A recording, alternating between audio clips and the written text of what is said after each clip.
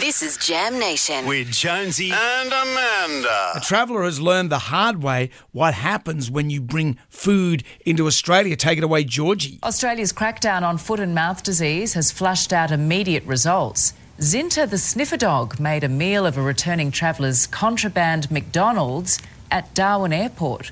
2 egg and sausage McMuffins, hotcakes and a ham croissant were detected in a suitcase of a passenger coming back from Bali. He was fined more than $2,500 while the food was seized, tested for foot and mouth and destroyed. The fine is twice the cost of the airfare to Bali. Yeah. Well, So just having Maccas in your bag, I know it's for foot and mouth, but you think you leave some Maccas in the bottom of your bag, leave a bit of a sandwich, who cares? Twice the cost of an airfare. But I don't understand. It's 2 sausage and egg McMuffins, the hotcakes, and as Georgie says, croissant in there. That's a lot of food. It's a lot of food to forget you've got. Yeah, how do you forget that? And why don't they give it to the dog? Why These does are it many have to questions. be destroyed? Destroyed that, but there's a candlelight vigil about that food that was destroyed because it's got a half-life of 1,000 years, so it could have lived forever. Sometimes, you have the big smugglers. You have your Mr. whatevers. Your Mr. Biggs. Your Mr. Biggs. But then you have your petty smugglers, people like us who don't even know. Incidental smugglers. Or people that just think, like Boo and Pistol. Remember when they were smuggled in? That's right. 2 little dogs. What Johnny harm and can Amber. they do? Whatever happened to those 2? They were a great couple. I think they've retired together somewhere, living living the next door dream. to Scott and Charlene. They're living the dream. I've got a friend who was driving to South Australia with his family, and I think they had some lemons in the bag, and they knew you're not supposed to take fruit over, That's but right, they thought because of the fruit fly. They kind of thought, oh look, it was driving, we'll just It's get a it. lemon. And their son had overheard the conversation and got very anxious in the back of the car. And when they drove over the border, he called out, "We've got a lemon!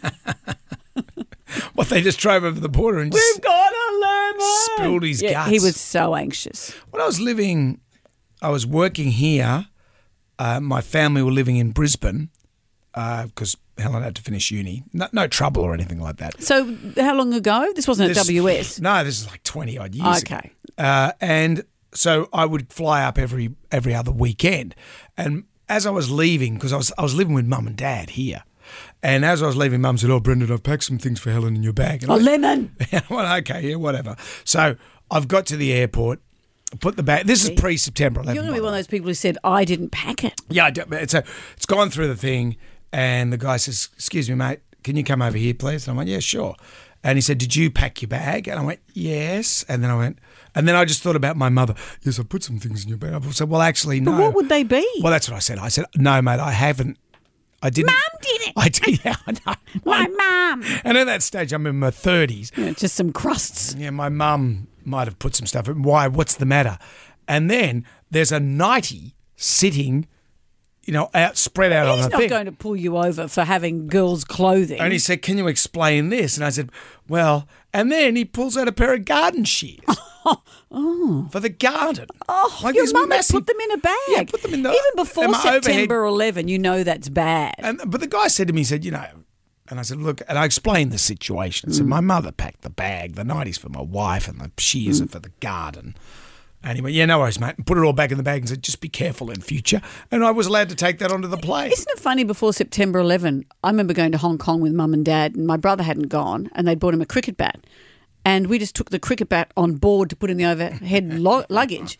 And the flight attendant said, "I don't think you can have that here." And we said, "Well, why not?" Why not? Never occurred What's to the us. matter with you? Well, it's only a cricket bat. It's not a weapon. No, you can't take anything on the plane.